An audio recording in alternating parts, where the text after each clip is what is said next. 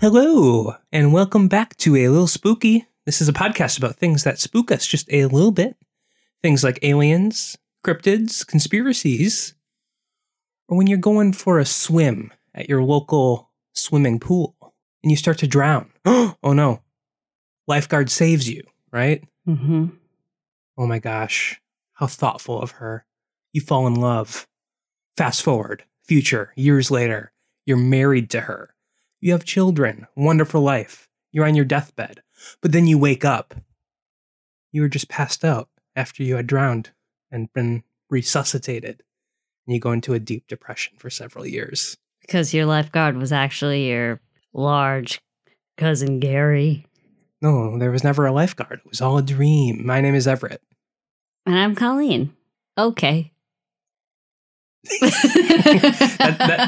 That's a famous story that was, I forget how long ago it was, but that was an actual or a similar experience someone actually had. Yeah. I think it was pretty famous on Reddit or something, but like someone got into a fight or like got hit in the head or something, and then like got together with the girl who helped him after being injured. They had a family together and lived together for like 10 years, but then he woke up after being passed out when he got hit in the head. And it was all a dream, and he actually did go into a super deep depression. I do remember reading something similar to that. And he was out for longer than just a couple of minutes, though. But I think he woke up at the same place. Like there were police and like EMT and stuff. But your brain is such a spooky place. The fact that you can live an entire lifetime in just a couple of minutes. It's just as scary as I read somewhere that like you live half your perceived life by the time you're 7 years old. Right. In terms of time. Yeah, perception of time. Yeah. Yep. It's insane to me. It's we're spooky. almost dead. We're almost dead. I'm not even 30 yet. I'm almost dead. Yeah. Ugh. Anyways. Well, yes, we're moving on to part 2. Yes. Continuation. This is part 2 of the Cash-Landrum UFO Incident. So if you haven't listened to the first episode, you're going to want to go back and do that because this probably won't make any sense otherwise. What was the name of the story again? Cash-Landrum UFO Incident. Sounds pretty cash money. Let's do it. Make that paper. Okay. So in the last episode, we discussed the actual UFO encounter itself and the immediate medical aftermath for the victims, Vicky and Colby Landrum and Betty Cash. And we left off with a UFO enthusiast and scientist named John Schuessler getting involved in the investigation and hiring doctors who concluded that the victims were likely suffering from either radiation poisoning or some kind of mysterious chemical exposure. Sure. Yeah. And at the time, you and I were talking about how we thought it was weird that the doctors didn't immediately recognize radiation poisoning. Or at least didn't say they did. Like they said they did not. Right. Well, we got an interesting message from one of our listeners, Doc Astro. He is working on completing his physics degree, and he works currently at NASA Goddard doing particle physics-y things. Something beyond our Something scope. Important and science-y. And he says that due to the nature of the work and the work of his professors at school, they make very sure that the students can identify radiation poisoning, and they know the signs and the symptoms. And he wrote that Betty Cash, who is the one who got the worst, the one that stood outside the car for like 5 minutes. Yep, she's the one who got the most sick. She shows more signs of radiation poisoning than just the skin problems, the hair loss, and the vomiting. Right. Particularly of note is that she got better for a few days and was able to leave the hospital, left, and then a few days later just like plummeted and had to go back. Right? Yeah, so like feigning getting better, but then kind of delving back into the not necessarily symptoms. feigning. Like she was getting better, but then all of a sudden, boom, got worse for apparently no reason. Right. And she also eventually developed cataracts. This I didn't know that was connected to radiation. Yeah, I would have thought that was just a symptom of like staring at a extremely bright light for a significant period of time. But according to Doc Astro, radiation poisoning. Could be a little both, honestly, too, though. True. Apparently, these are super clear symptoms of severe radiation poisoning, and he's surprised that she survived at all. And he also points out that, as much as it hurts me to say this, you, Everett, Me, were Everett. correct in the last episode. What claim did I make? I don't even remember. You had said that maybe the doctors didn't recognize this as radiation poisoning because we don't have that much information about severe radiation poisoning. Enough guinea pigs. Yeah. And I was like, there's tons of examples of radiation poisoning. Like, people study radiation all the time. Girl. But apparently you were correct, because we do have a lot of information about people who have died of radiation poisoning. From incidents and stuff. Yes, nuclear reactor tests, bombs killing a lot of people. So we know what it looks like when radiation is going to kill you. But we don't have enough information about people who have been that severely radiated and survived. Like the resistance, or like testing the resistance to radiation, or like our limits to what we can be exposed to and survive. Right. I guess I would have thought at this point in time, there has been enough information about radiation that like we would know that, but apparently not. And I mean, how like, can you ethically test that? Right, you can't. You cannot ethically subject people to dangerous levels of radiation. Like, we're not Joseph Mengele. This is America. If we're going to do things, we'd hide them. I would be surprised if there wasn't a Joseph Mengele-esque person working on experiments in America right now. Yeah, but he's not going to publish his results for the world to see. That's true. Yet, Anyways, that's where we left off. Thanks, Doc Astro, for your input, because we know nothing about radiation. Yeah, and thank you for affirming my bullshit. Yeah, but the interesting point is he kind of confirms the idea that it is likely radiation poisoning. Yeah.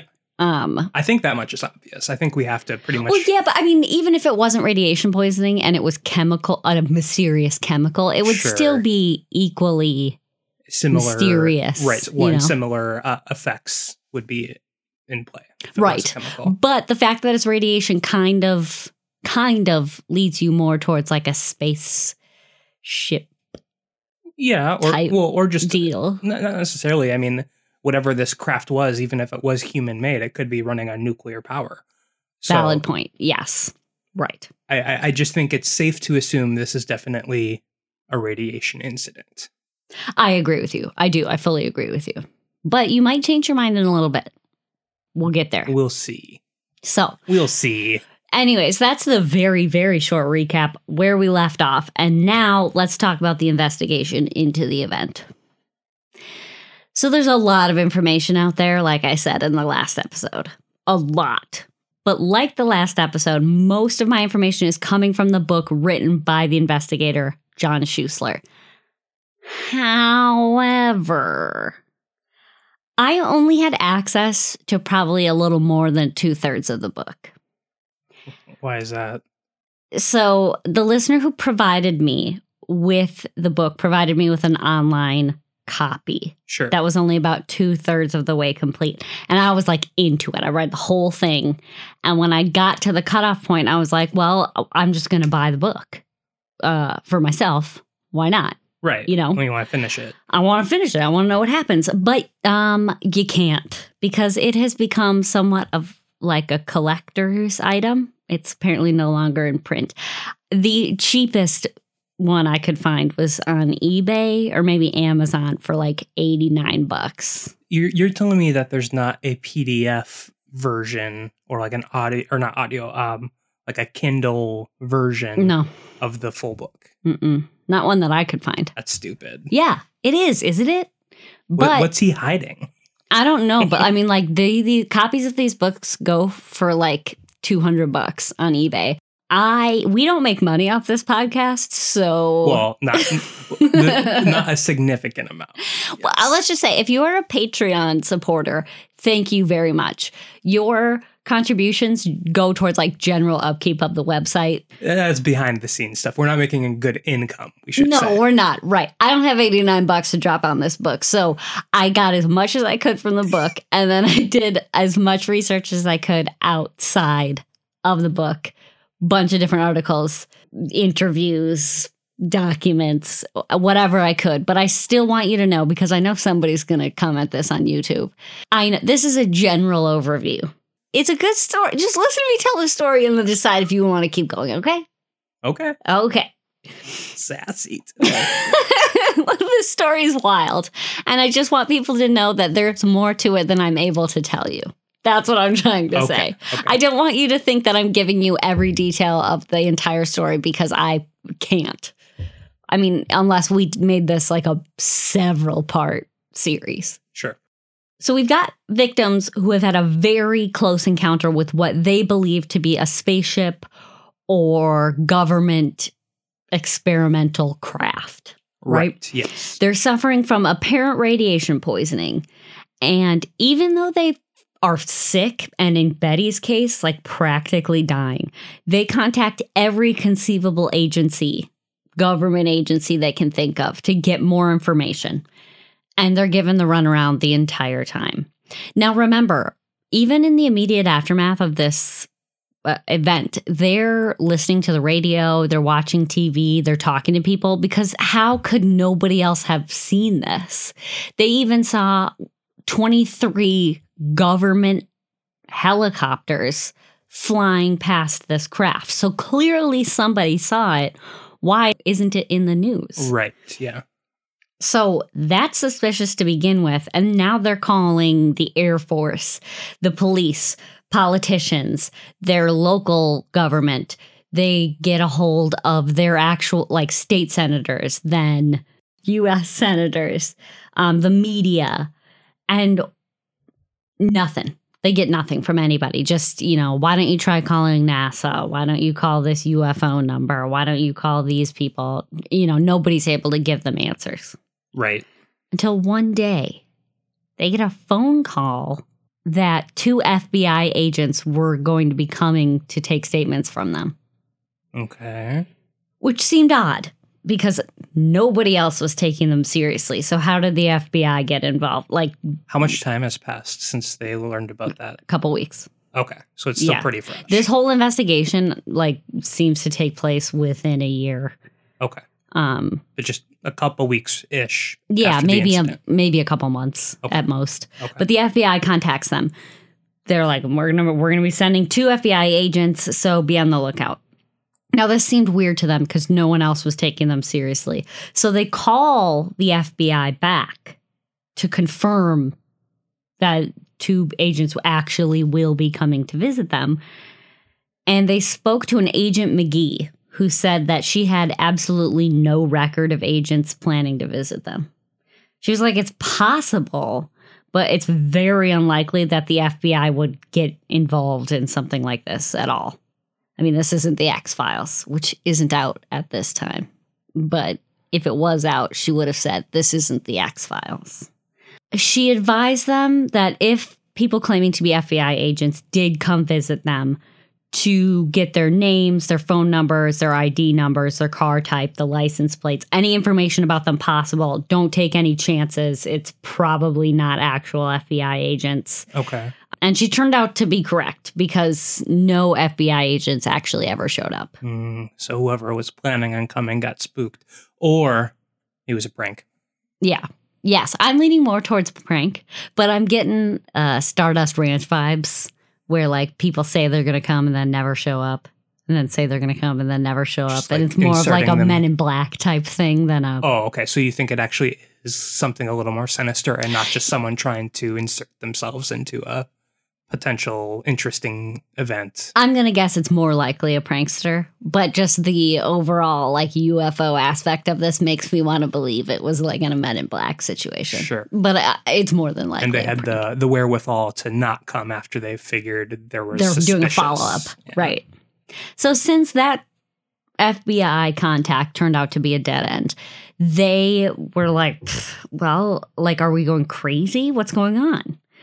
So they decide to undergo hypnosis in order to get any information or detail that they can remember that might lead them towards some clue of who to get a hold of. When you say they, is it both Vicky and Betty? What? And Betty was the one that got really hurt. Betty was the one who was very ill, yes. I'm surprised she would want to relive the...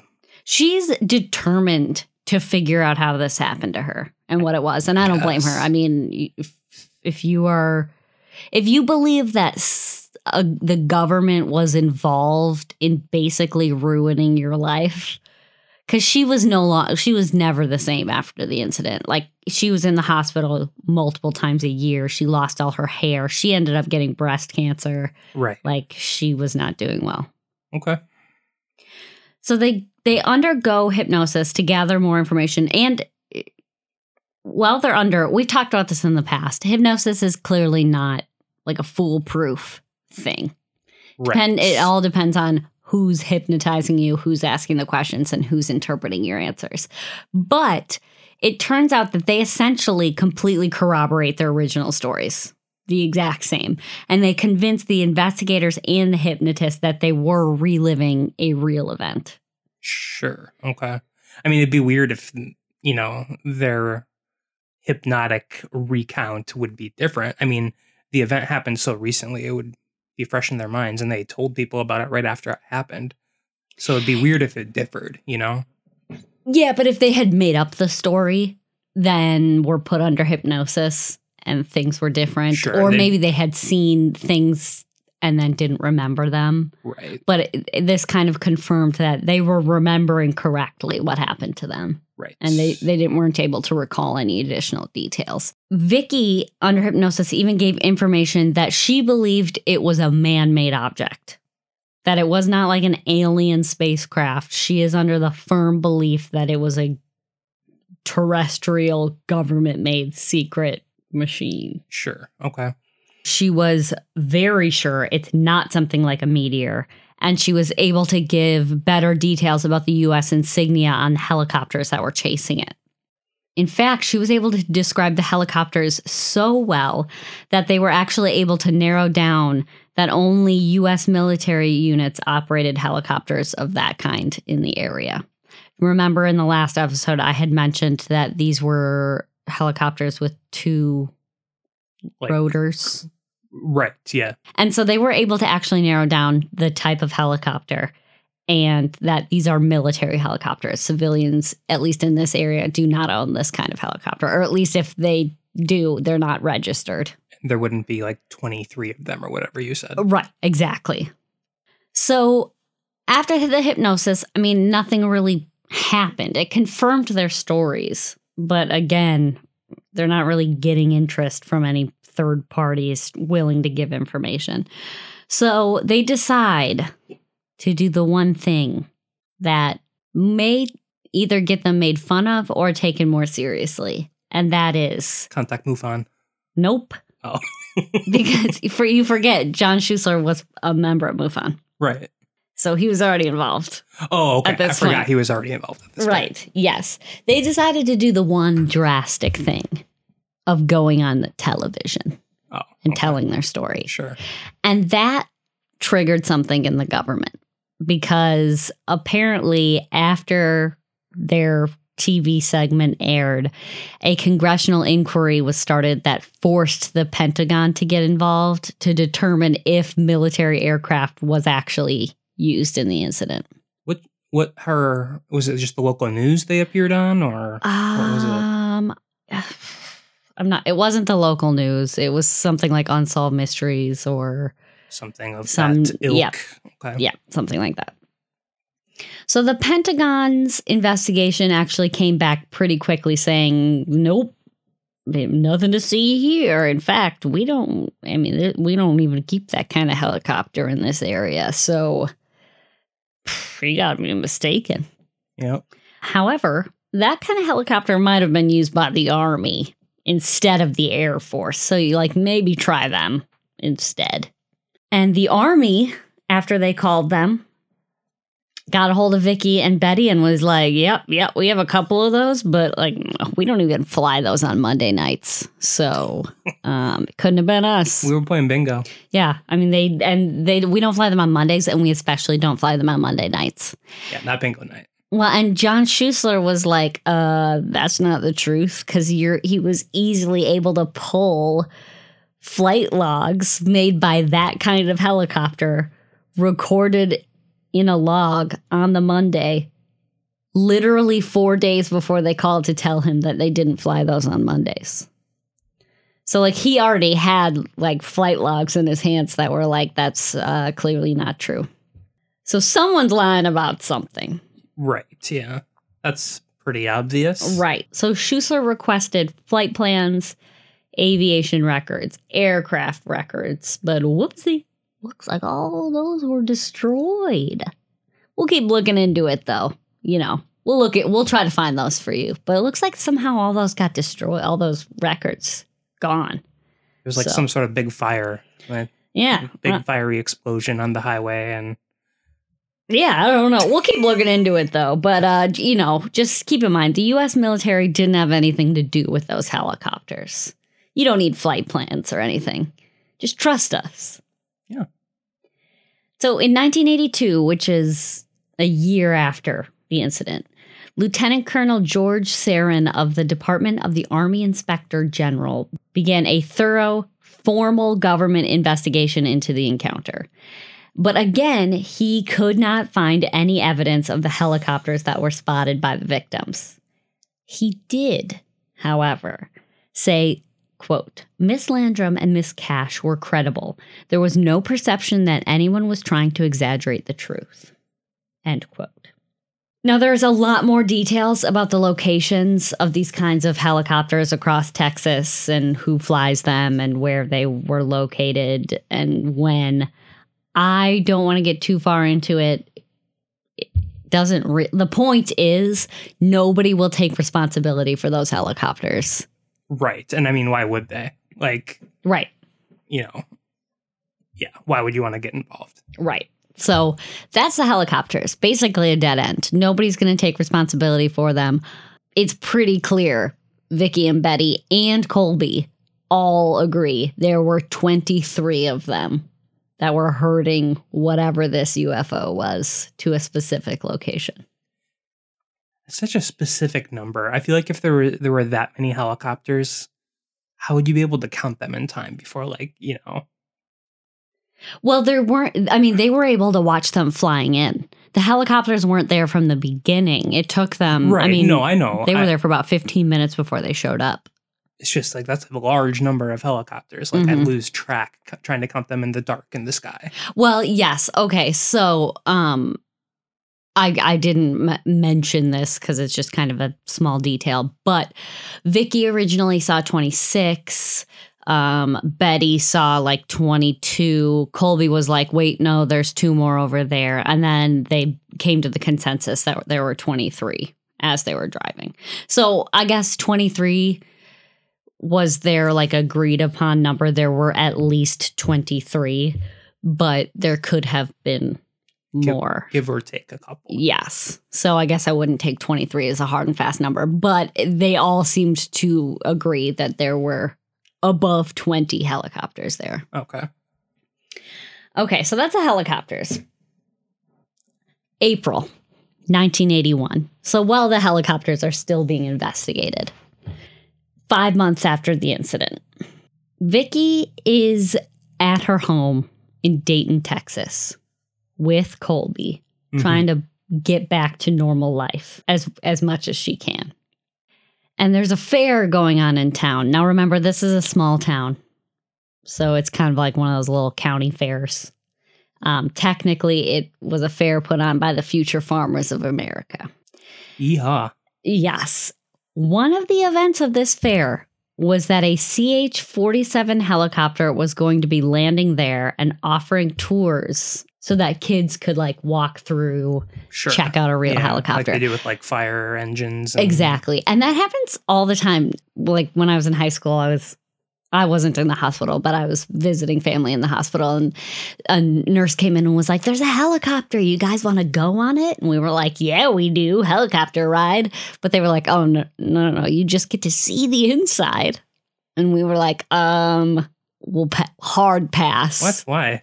Why would you want to just see the inside? I mean, what would you rather do? Hang out in a hospital or check out the inside of a helicopter? Would I rather like watch cable and like eat snacks, or would I rather go to a confined space with like 2 chairs and a steering wheel? I mean, and then you can leave.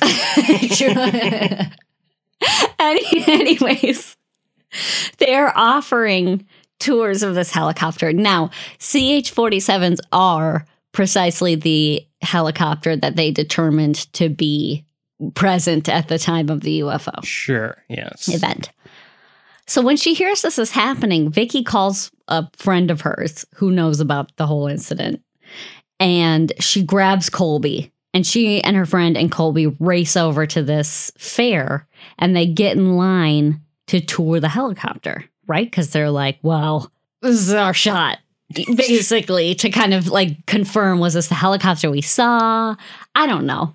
And they're grasping at straws at this point, sure, to get any information they can. And it would be a fun thing to do, to see the inside of a helicopter. I would agree with you. But anytime after this incident, Colby saw helicopters, airplanes, heard thunder, lightning, he would be thrown into massive panic attacks. Sure, I was just more so making fun of you. So they had to do a lot of convincing to Colby, like, this is our shot. It'll be fine. Why they even have to bring him? Because 2 adults in line to see a helicopter. This was That's for the true. kids. Okay, that's true. So they needed Colby. And when they get there, they get to the front of the line, and Colby, like, Vicky's elbowing Colby, like, pretend to be interested, ask for the driver's autograph. Which is weird to me, but like maybe kids like pilot stuff. So anyways, he gets an autograph. He gets the driver's name on a piece of paper. Sneaky. And, you know, he's getting the autograph. He's like, hey, kid, you like helicopters? And he's like, gee, yeah, they're great. And Vicky's standing there and she's casually mentioning like, hoof. December 29th, I saw a bunch of helicopters just like this one. Like, you know, what was up with that? Very smooth. And the pilot was like, oh, yeah. My platoon was actually called out that night by the Montgomery County Sheriff's Department. And not just us, a bunch of other units, too, sometime around 9:15 p.m. that night. Oh, yes, that thing you were looking for. It's exactly me. Yes.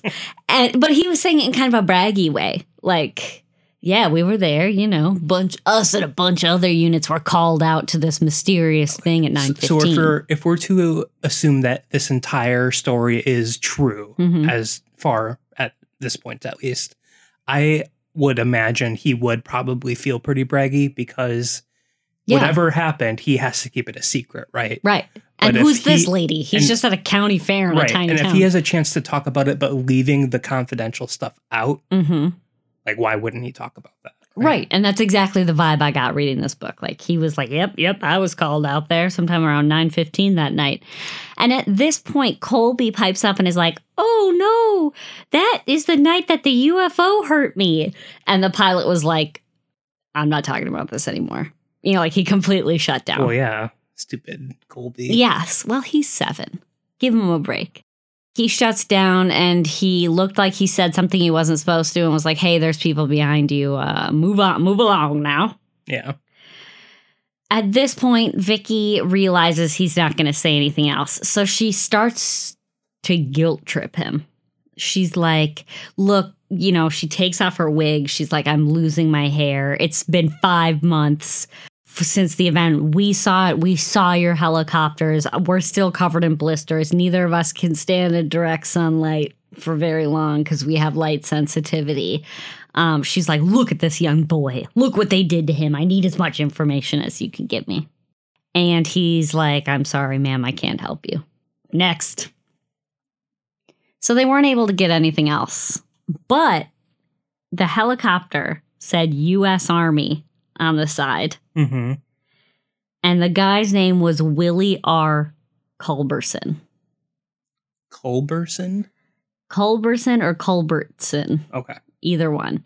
When he name dropped the sheriff too. Yep, the Montgomery County Sheriff's Department. There's confirmation that the insignia was Army, not Air Force. Mm-hmm. And correct me if I'm wrong, but I imagine that pilots fly the same helicopters. Like you have your helicopter. This is the helicopter you are assigned to. So that helicopter would likely have been the one present on the night of December 31st. Most likely, or like maybe a pilot switches between a couple different craft, like in their platoon. But since so many craft showed up to that event, Mm-hmm. I imagine it had to have been one of them, yeah. Sure. So on this like chance encounter, they did get some valuable information. They at least got a name of somebody who was there and confirmed that the insignia on the side was U.S. Army. And who called them in. So now they're getting somewhere. So they call Culbertson within the next week. And they talk to him and they talk to his commanding officer because they're desperate for information. Like, if you won't talk to us, we'll talk to the person above you. And Schuessler is like, hey, I hear there were a lot of helicopters involved in this incident on December 29th. Right. And Culbertson's like, yeah, yep. And Schuessler's like, was there a UFO involved? And Culbertson's like, yeah. And Schuessler said, were you there? And Culbertson was like, no, we weren't involved. And we can't respond to calls from a sheriff's office anyways. We're the Army. Since when do we take calls from the sheriff? So it was kind of a dead end. He admitted that he was there and that there was a UFO, but then he kind of backtracked. Right. I mean, yeah, he has to be sworn to secrecy in some manner. Like, right. Whether it be threat of, like, being dishonorably discharged or, like, maybe even more sinister threats, like kill him or his family type stuff. Right. So then after that, they go above him. They got the Army Inspector General involved. And that man said, Willie Culbertson? He didn't know what he was talking about when he was talking to you guys. You know, he's just confused. He's just one of those guys who talks, you know? He just likes to be involved in things. He was just telling stories. So inconclusive, because they couldn't get any more information out of Willie. And obviously, you go above him, they're not going to admit to anything either. No. So their next step, contact the Montgomery Sheriff's Department to see if anyone made a call that night about a potential UFO. But wouldn't you know it, nobody who worked in the sheriff's office the night of December 29th worked there anymore. At all. None of the even the sheriff? No, none of them worked there, and none of the new employees even knew any of the old employees' names at all. Huh. They were like, "Hey, why don't you call Carl Mangogna,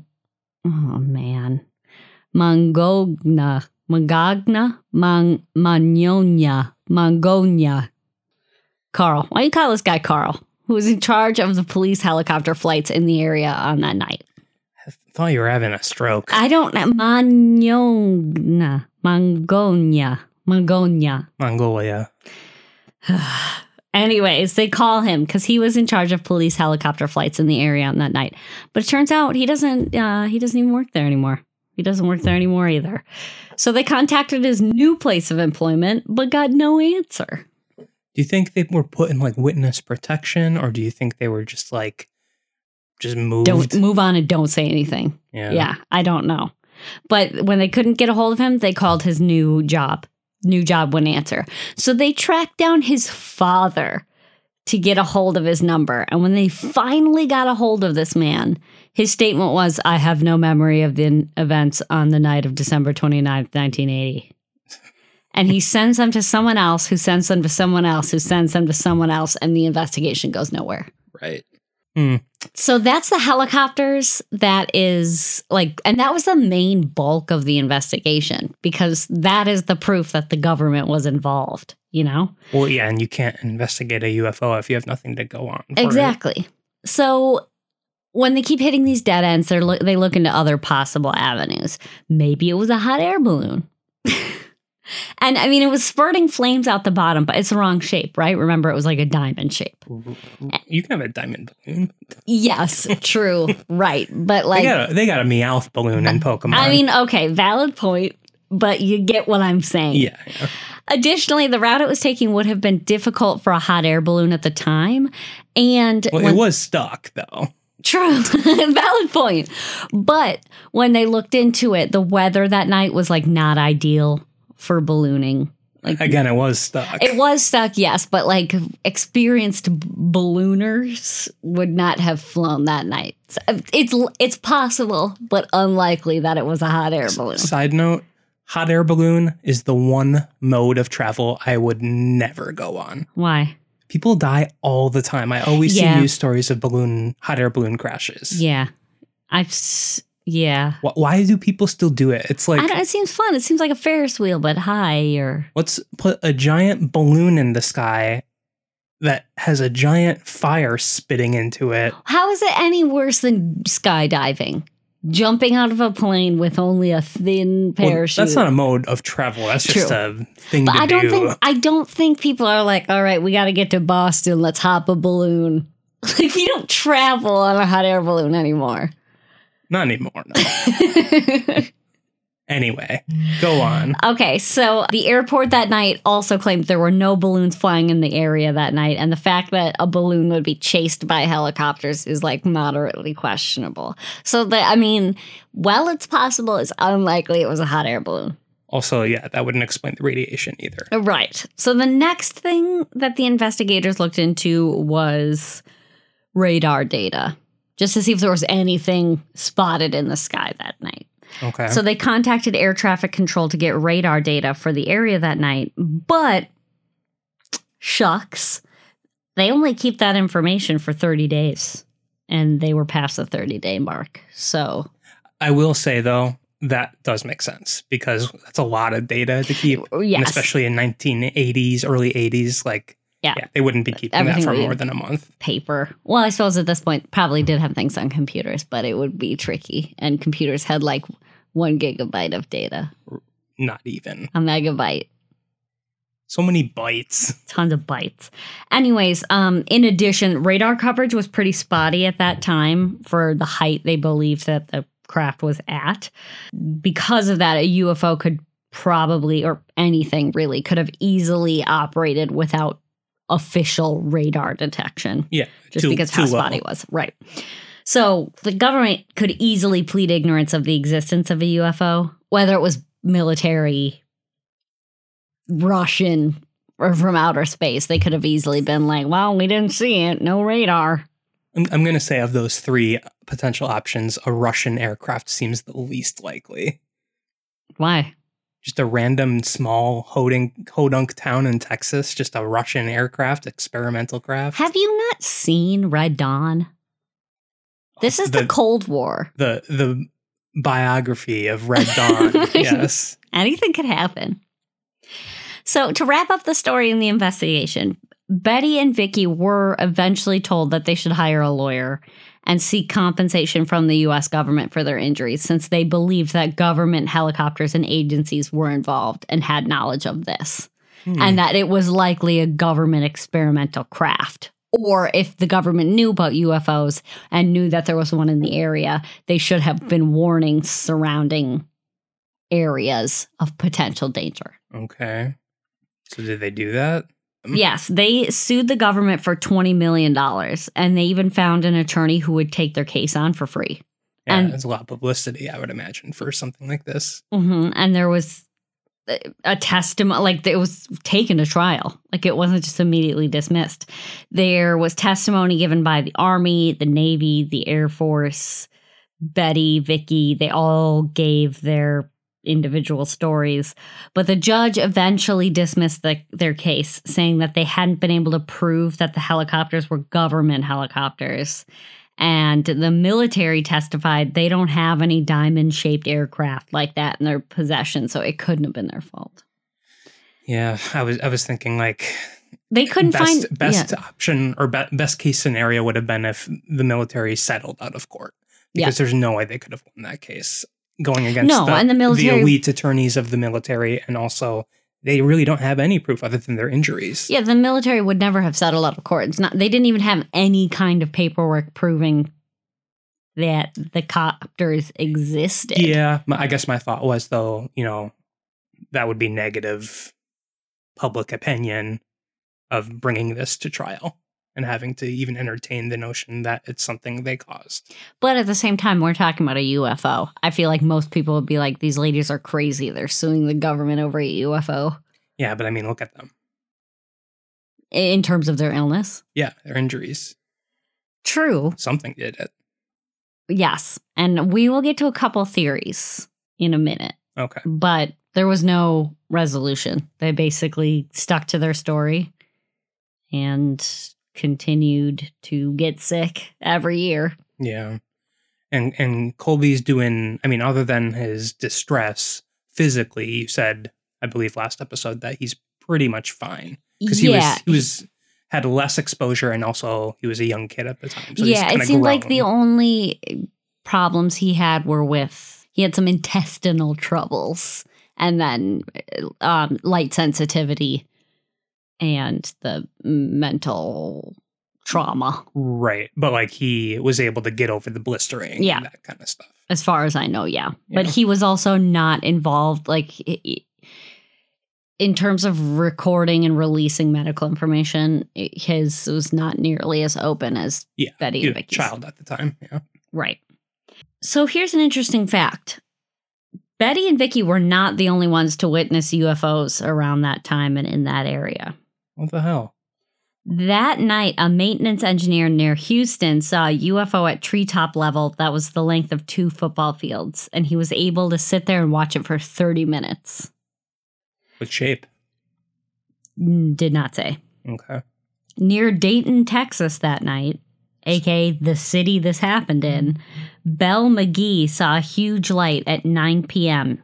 in the sky, which is basically the exact time that this happened. So it could have been the same craft, and it moved farther out of the city by 9:15 or whenever it was the event happened. Right.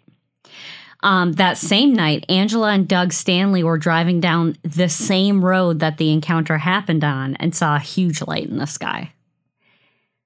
That same night in Dayton, a man named Jerry McDonald was working on his yard around 9 p.m. when he saw a huge object in the sky rumbling about 200 feet up with a bright red light in the middle.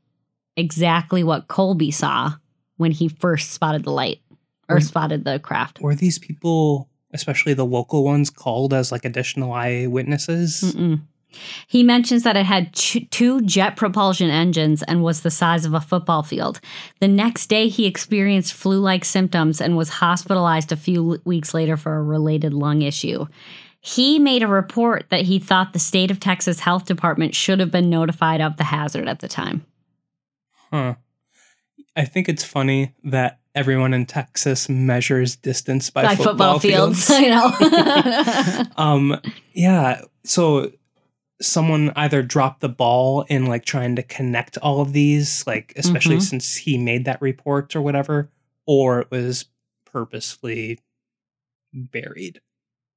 They all came up in John Schuessler's investigation. No, They're sure. in the book. I'm just saying for the trial. Yeah. Yeah. I don't know that they testified in the trial. I do think that some of these stories were brought up, but I don't know that they actually were brought in as witnesses. So was this book finished before the trial? No, but the investigation was. Oh, okay. So what do you think? Credible?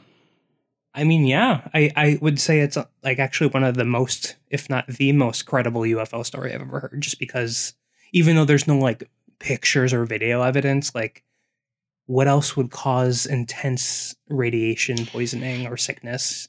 Yeah. And I think it's obvious that something happened.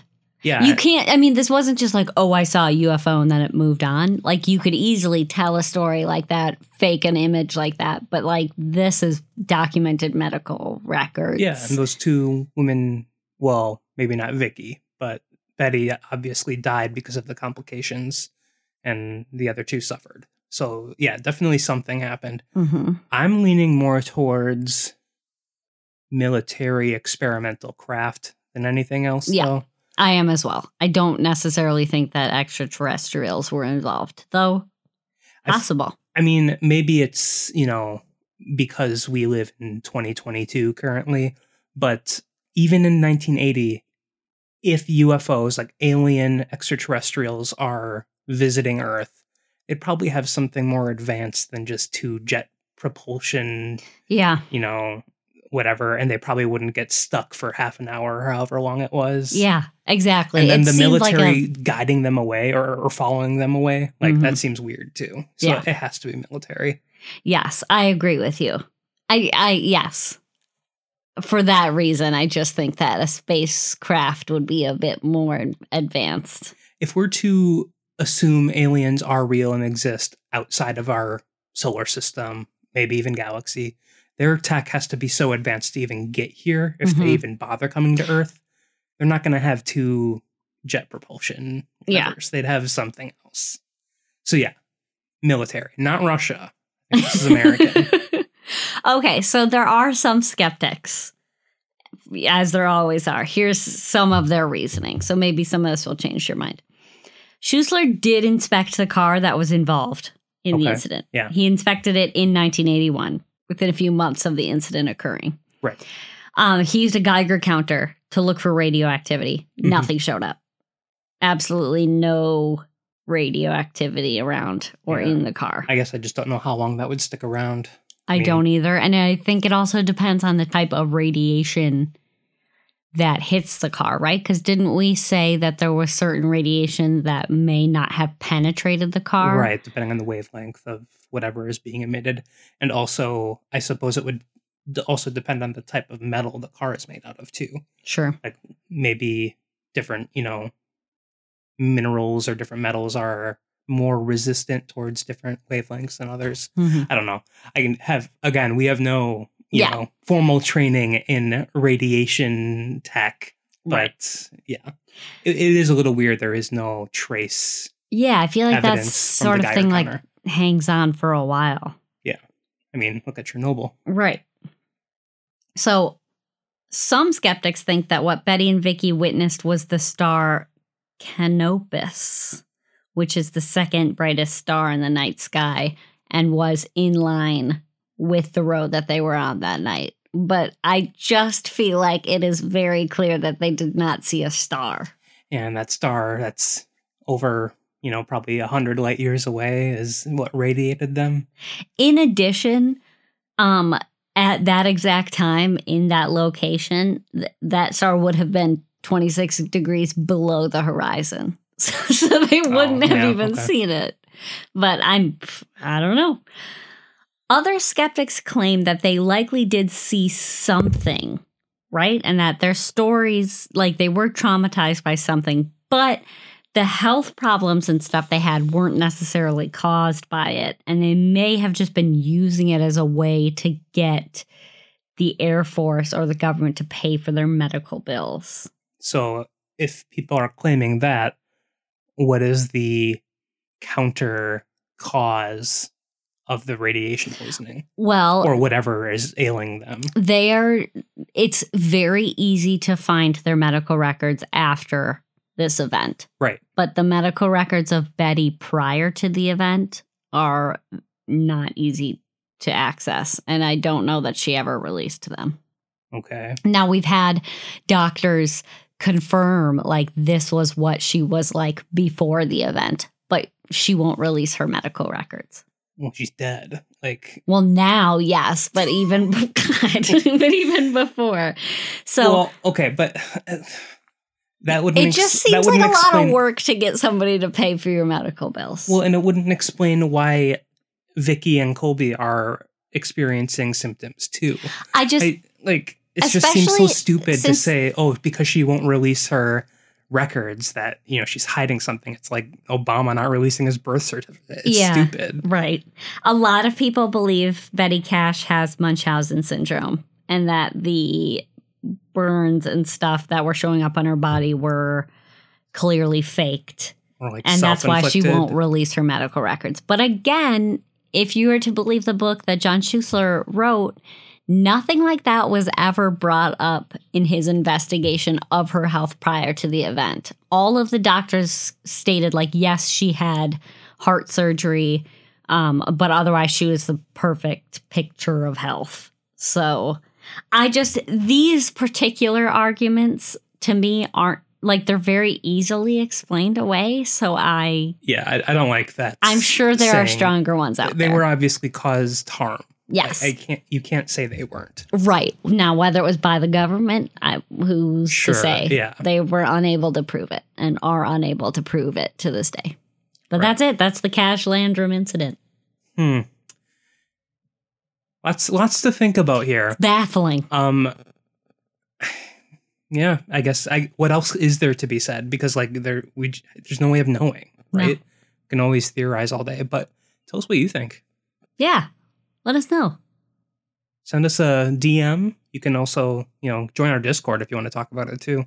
Yeah, be awesome. I came across a story I want to share though. Yes, so. Completely unrelated. Tell me. I'm going to even put in a little bit of a content warning here too. Okay. Because it's a little bit more, I don't know, I don't want to say graphic, because it's not really graphic. It's just a little more controversial, I should say. All right. Backstory here.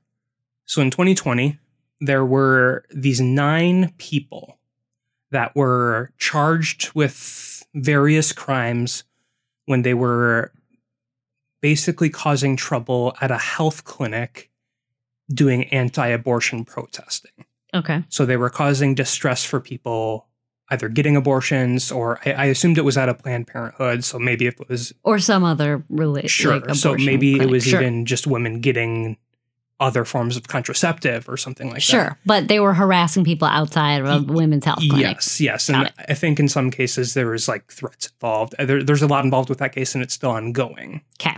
But the story and this is developing today, so we don't have all the information yet. This is going to be more and more information is going to be released in due time. But one of those people that was involved in that series of protests was the subject of an anonymous tip that reached police in Washington, D.C. recently. This anonymous tip said that this person by the name of... Sorry, I had to find the name. Her name is Lauren Handy. And she was she was one of the anti-abortion protesters, right? Okay. They basically raid her home, or at least they have a warrant to search the home. What, did they think she had like stolen something from her from these protests? No, the anonymous tip was that she was believed to have some sort of biohazard material present in her home. What? I don't know if the tip was more specific than that. Maybe they had an idea of what they were looking for, but either way, they wanted to respond to the tip, even if it was nothing, just to make sure, of course. See, okay, now...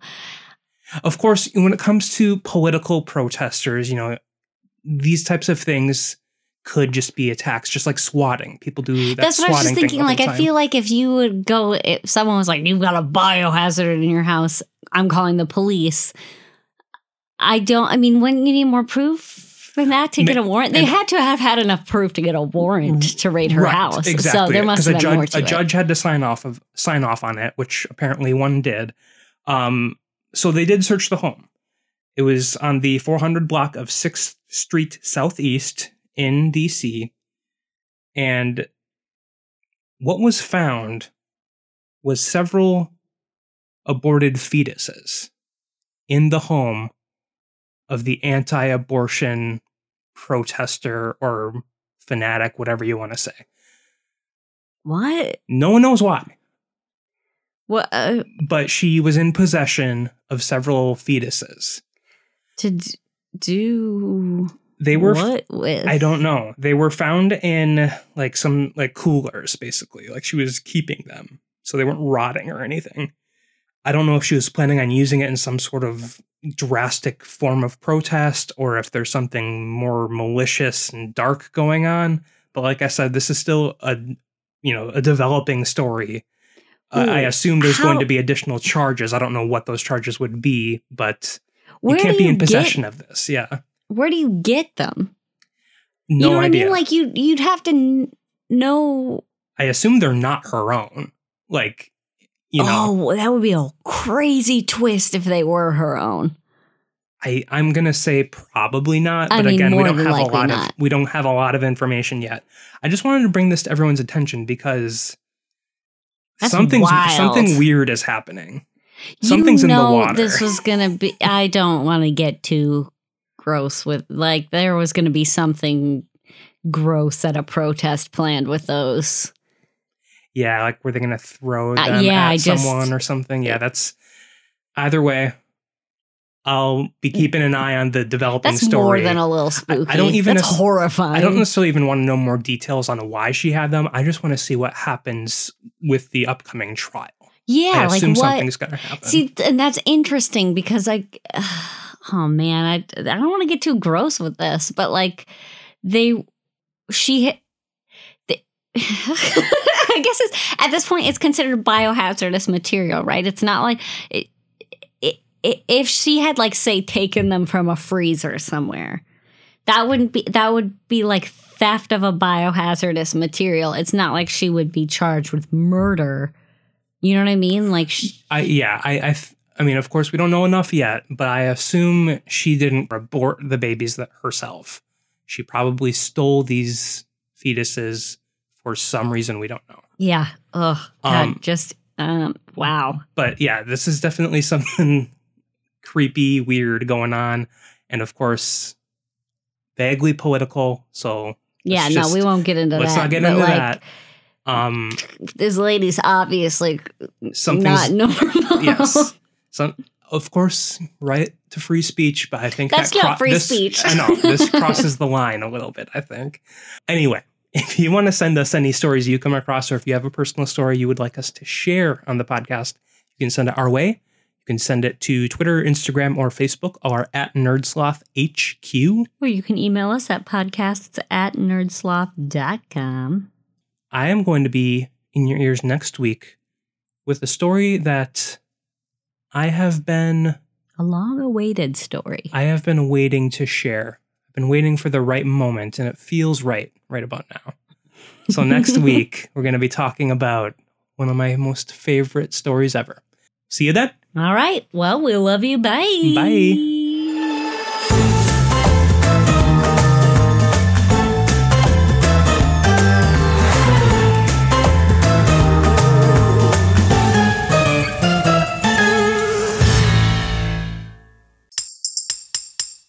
Presented by Nerdsloth, a place for lazy nerds.